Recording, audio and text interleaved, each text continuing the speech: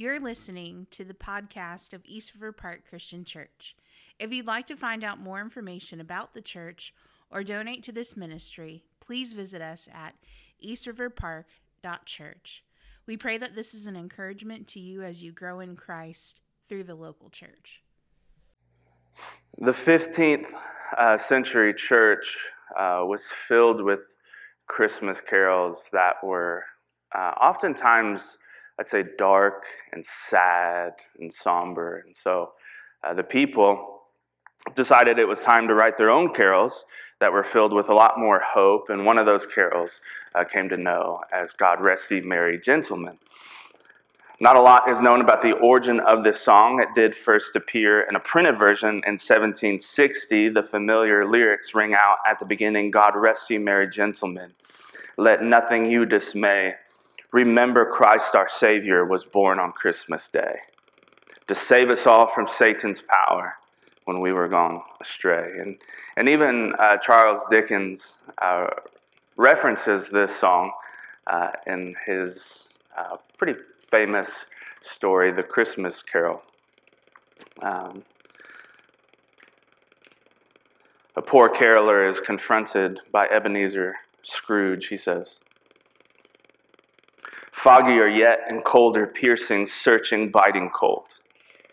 The good St. Dunstan had nipped the evil spirit's nose with a touch of such a weather as that. Instead of using his familiar weapons, then indeed he would have roared with lusty purpose. The owner of one scant young nose, gnawed and mumbled by the hungry cold as bones are gnawed by dogs, stooped down at Scrooge's keyhole to regale him with a Christmas carol. But at the first sound of God rest you merry gentlemen, may nothing you dismay, Scrooge seized the ruler with such energy of action that the singer fled in terror, leaving the keyhole in the fog and even more congenial frost. A song filled with hope of the birth of Christ, a song reminding us that there is real rest in Christ this Christmas, and yet, like so many, we don't even want to hear it. And yeah, we joke and call people a Scrooge when they don't like some of the Christmas traditions, but the real Scrooge is a man or woman that hears the hope and rest of Christ and then kicks the message out in the cold. Friends, I know y'all are tired. I know y'all are overwhelmed, and I see the heaviness on your face, and I notice the sad tone of your voice. So many are exhausted, tired of carrying the world's problems, tired of carrying your family's drama, tired of carrying your own struggles. And so I guess the question is, how long are you going to carry that and then ignore the rest that you can have in Christ? How long are you going to dismay when Christ is offering you real hope in real rest this Christmas? It doesn't have to be that way. There is a message that echoes across the ages from a prophet named Isaiah that it doesn't have to be that way. There's a message that God can offer you and I rest in this Christmas season, and really every season. There's a message about God clothing himself in flesh and entering into our reality and becoming a servant and becoming the rest that we all actually crave in our lives. Let me show you in Isaiah 53 that we will study this morning. Isaiah 53. If you have a digital Bible, I'll read out of the ESV. If you don't have anything, it's all in the bulletin. But before we study the text together, let's pray.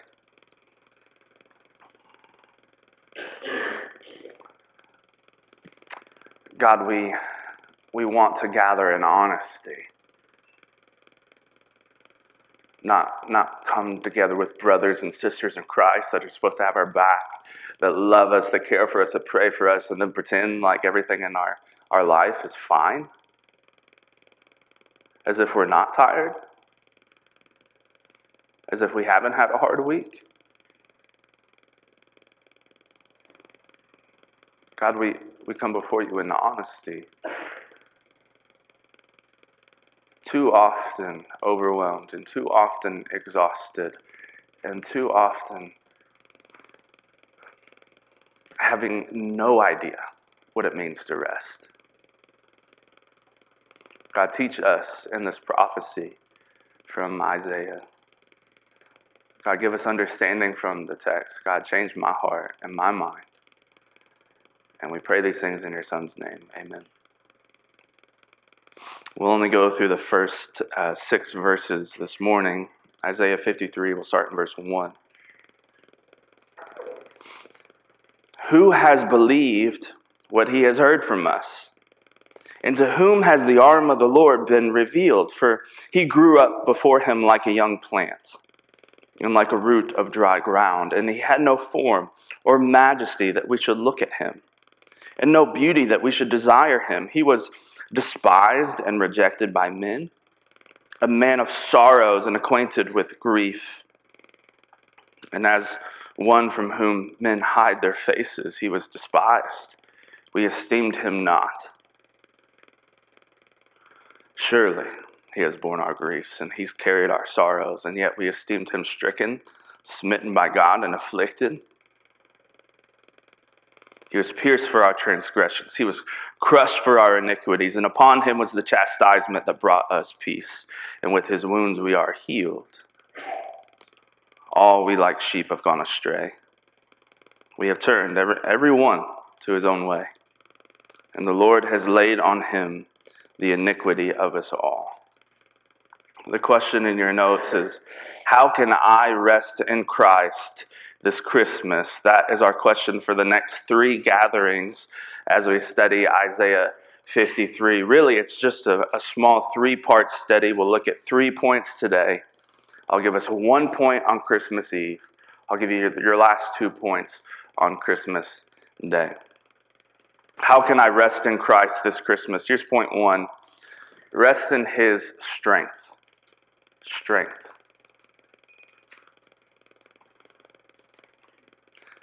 Isaiah 1:1 introduces us to the prophet Isaiah. This is chapter 1, verse 1, the vision of Isaiah, the son of Amos, which he saw concerning Judah and Jerusalem in the days of Uzziah, Jotham, Ahaz, and Hezekiah, kings of Judah. So we know that he is the son of Amos. We just don't know who that guy is. But Isaiah is prophet during the days of 4 kings of Judah. It's listed there in verse 1.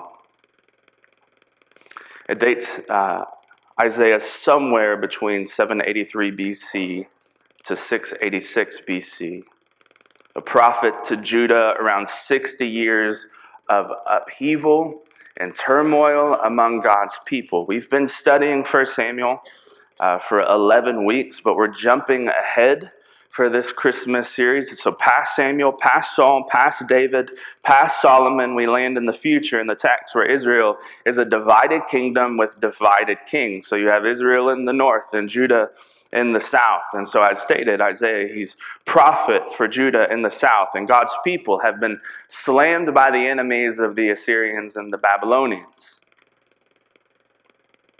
Simply, things are not going well. And they haven't been going well for quite some time. What news will Isaiah have for the people? What hope and rest is there for a people that have been turned upside down? Well, it's the same news that we need to hear today. The news about the God-man that has come to save. And so Isaiah, he launches us into the text today with 2 questions in verse 1 of chapter 53. Who has believed what he has heard from us? Many of y'all have grown up in and around church. So many of us have heard this story over and over and over again. Like, you don't come to hear a Christmas series and come to expect to hear about anyone other than Jesus, nor should you. So it's not a matter of like who has heard what the preachers have been saying every December. No, the question is, who has believed what he has heard? Second question, and to whom has the arm of the Lord been revealed?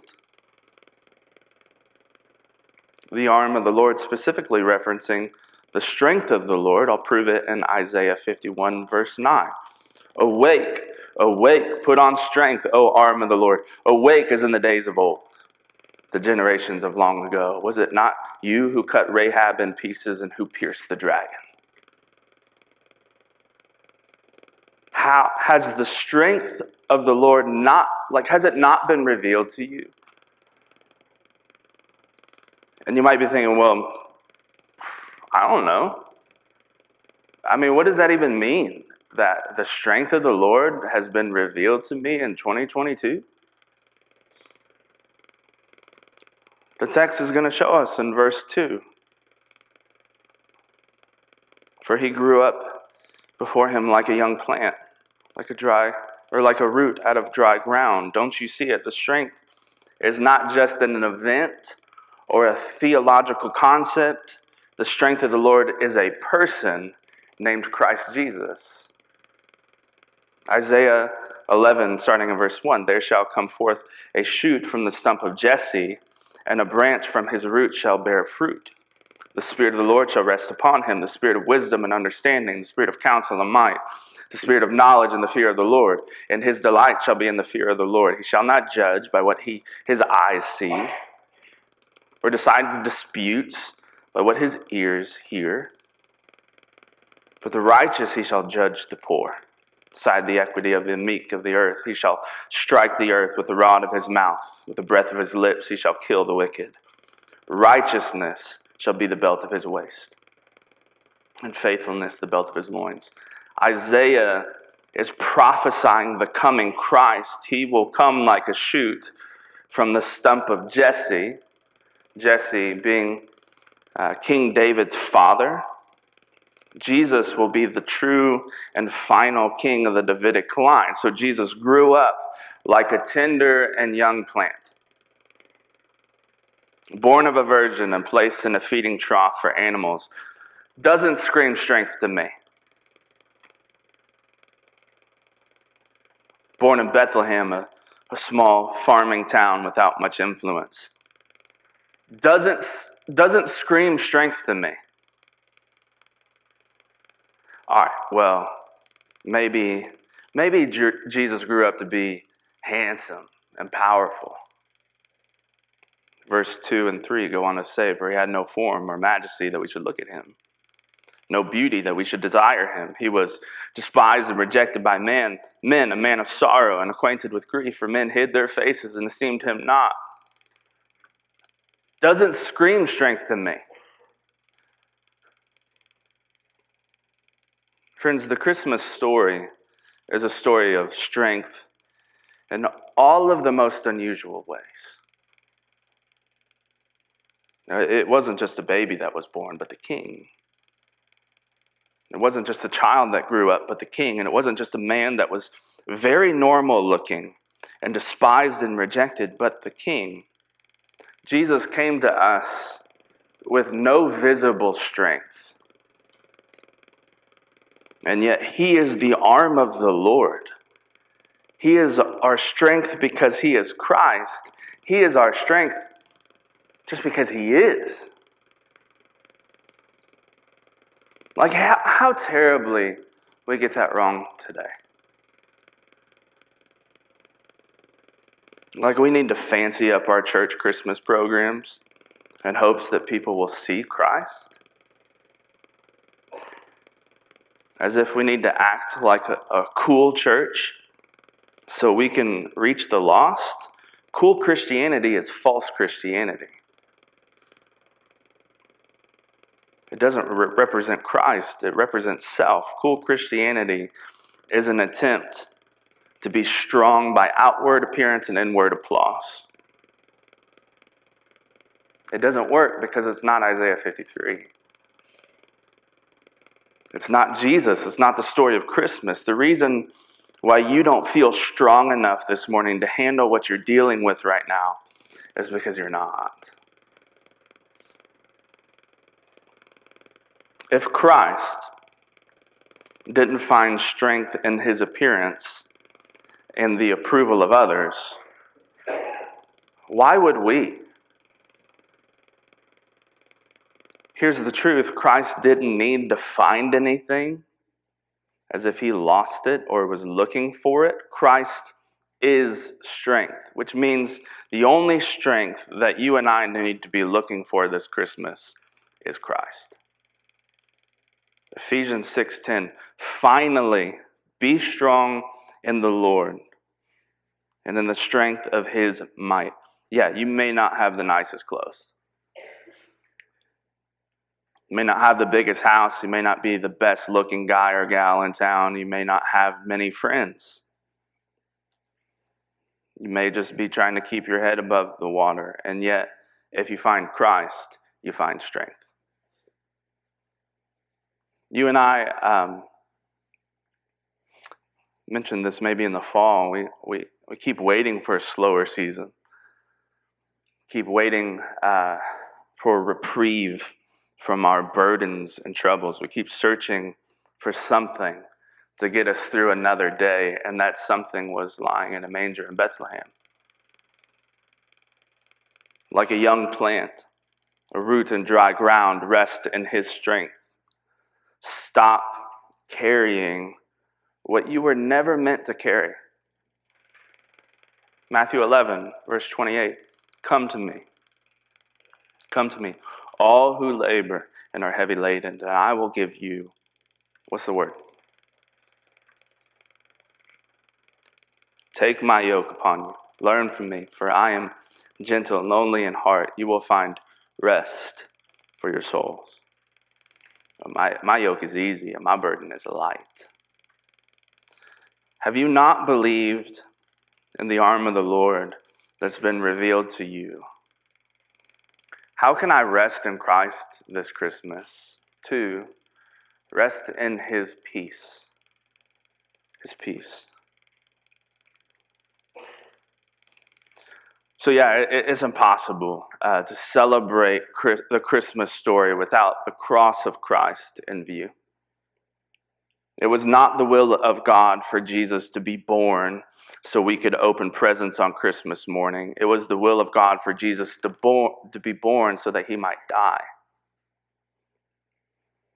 Yeah, there's only one way to peace, and that's through the cross. It's even what the angels declared to the shepherds that night that Jesus was born. This is Luke 2, verse 12, from the Christmas story. And this will be a sign for you. You'll find a baby wrapped in swaddling clothes and lying in a manger. And suddenly there was with the angel a multitude of the heavenly hosts, praising God and saying, glory to God in the highest, and on earth peace. Peace among those with whom he is pleased. Don't miss what the angels actually said. Peace is not promised to everyone by the angels. Peace is only promised to whom God is pleased. Meaning Jesus came to offer us peace between us and this holy God. Jesus came to offer us peace by his birth and his death and his resurrection, so that God would be pleased with us through him. That is what Isaiah is declaring to God's people in verses 4 through 5. Surely Christ has borne our griefs and carried our sorrows. Surely. He's smitten, stricken, afflicted. Surely Christ was borne our sins. Even though we whipped him and spit on him and hung him on a cross, even though he was pierced for our transgressions and crushed for our iniquities, Christ was born to take our punishment and our wounds and then offer us peace and healing. It says this in 2 Corinthians 5, verse 21. For our sake, he, Christ, made him to be sin who knew no sin, so that in him we might become the righteousness of God. That's the Christmas story. That is what the angels declare, that the child was born to offer us peace with God through his death and resurrection. Meaning we spend like the majority of the energy in our life seeking and searching for temporary bargain aisle peace. So whether that's money or relationships or sex or homes or cars or education or sports or whatever you've got going on this morning, you fill in the blank. Temporary bargain aisle peace. And here's the worst part. You can get all of it and it not be enough. It's the reason you buy toys and still feel empty. It's the reason why you got the new job and still feel miserable. It's the reason you moved into a new relationship and still feel lonely. It's temporary bargain aisle peace. Because what you and I really need is not peace in this world, but peace with God through Christ. Because even if it all fails, right? Even if the relationship doesn't work out, even if the job doesn't last, even if the body stops working, even if we didn't get the news that we wanted to hear, even if we find ourselves more alone than we ever realized, even if it all fails, even then we can rest in his peace. Because Jesus is enough. He is and always will be enough. This is Colossians 3:15. And let the peace of Christ rule in your hearts, to which indeed you were called in one body, and be thankful. I do wonder if you want to know, like, why don't I have peace this morning? I guess the question would be, well, what's ruling in your heart right now?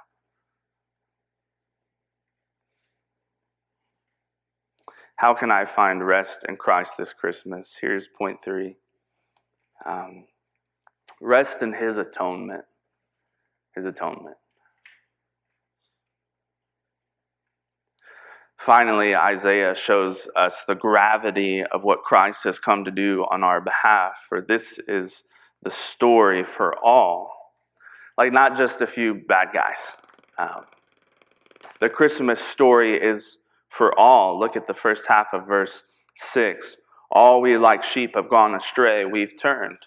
Everyone here this morning has turned to go their own way, clearly pointing us to the words of Paul in Romans 3:23, for all have sinned and fall short of the glory of God. We've all gone astray. We've all turned our own way. And I think it's a healthy reminder, it's not just you.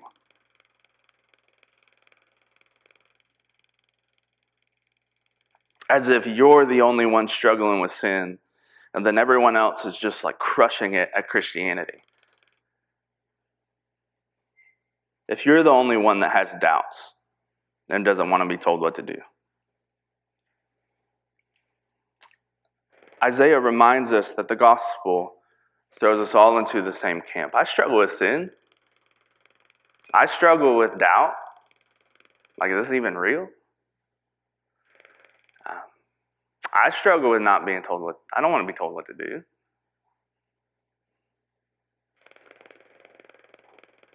We all might come from different backgrounds and have different issues. But yeah, we're all in the same boat in the eyes of this holy God. Isaiah 53:6, Romans 3:23, they're not meant to be discouraging.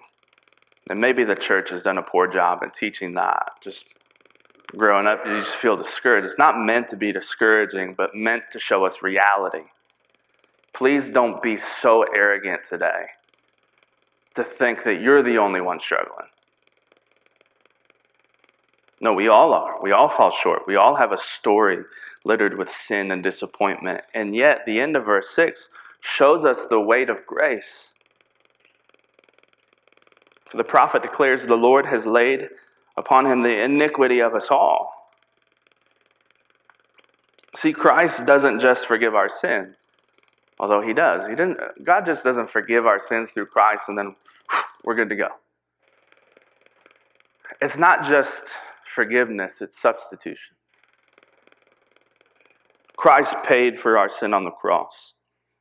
He took our sin on himself and received the wrath of God that was otherwise pointed our way. So your sins aren't just forgiven, they're actually paid for. This is 1 Peter 2:24. He himself bore our sins in his body on the tree that we might die to sin and live to righteousness. By his wounds you have been healed. Alistair Begg, he put it like this: Jesus did not come to live as an example of how to die as a martyr, but as a substitute, taking the place that we deserve in order that we might enjoy what we don't deserve. This is good news. And I don't think we think about that enough, that the Christmas story is about our substitute being born. That's the good news. Tuesday night, my youngest had a basketball game at Happy Valley Elementary. It was dark outside. I missed the turn, and after a few embarrassing amount of U-turns, I made it to this gym, and one of my children did not want to be there. Just wanted to run around with his friends. Had no part in cheering on his brother. So as a parent, nothing I said was working. It was just complaint after complaint after complaint, and eventually I grabbed his arm and said, "Look, you're going to stop and behave, or you're not going to get anything for Christmas." Sometimes parents, after they unload all of their verbal arsenal of threats, they just start saying crazy stuff to their kids. And certainly at that point, either like he needed to get himself together or Christmas was canceled. And I do wonder if we think God treats us like that, as if God has a list that he is checking twice.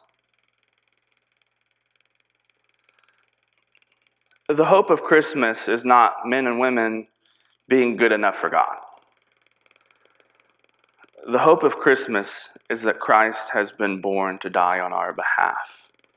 We don't just need to be forgiven. We need a substitute. We need salvation. It's why Jesus was born.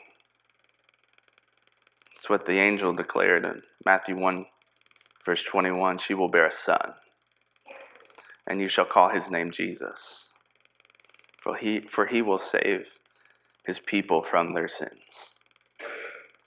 Are you resting in Christ this Christmas? Yeah, not your strength, his. Not your peace, his.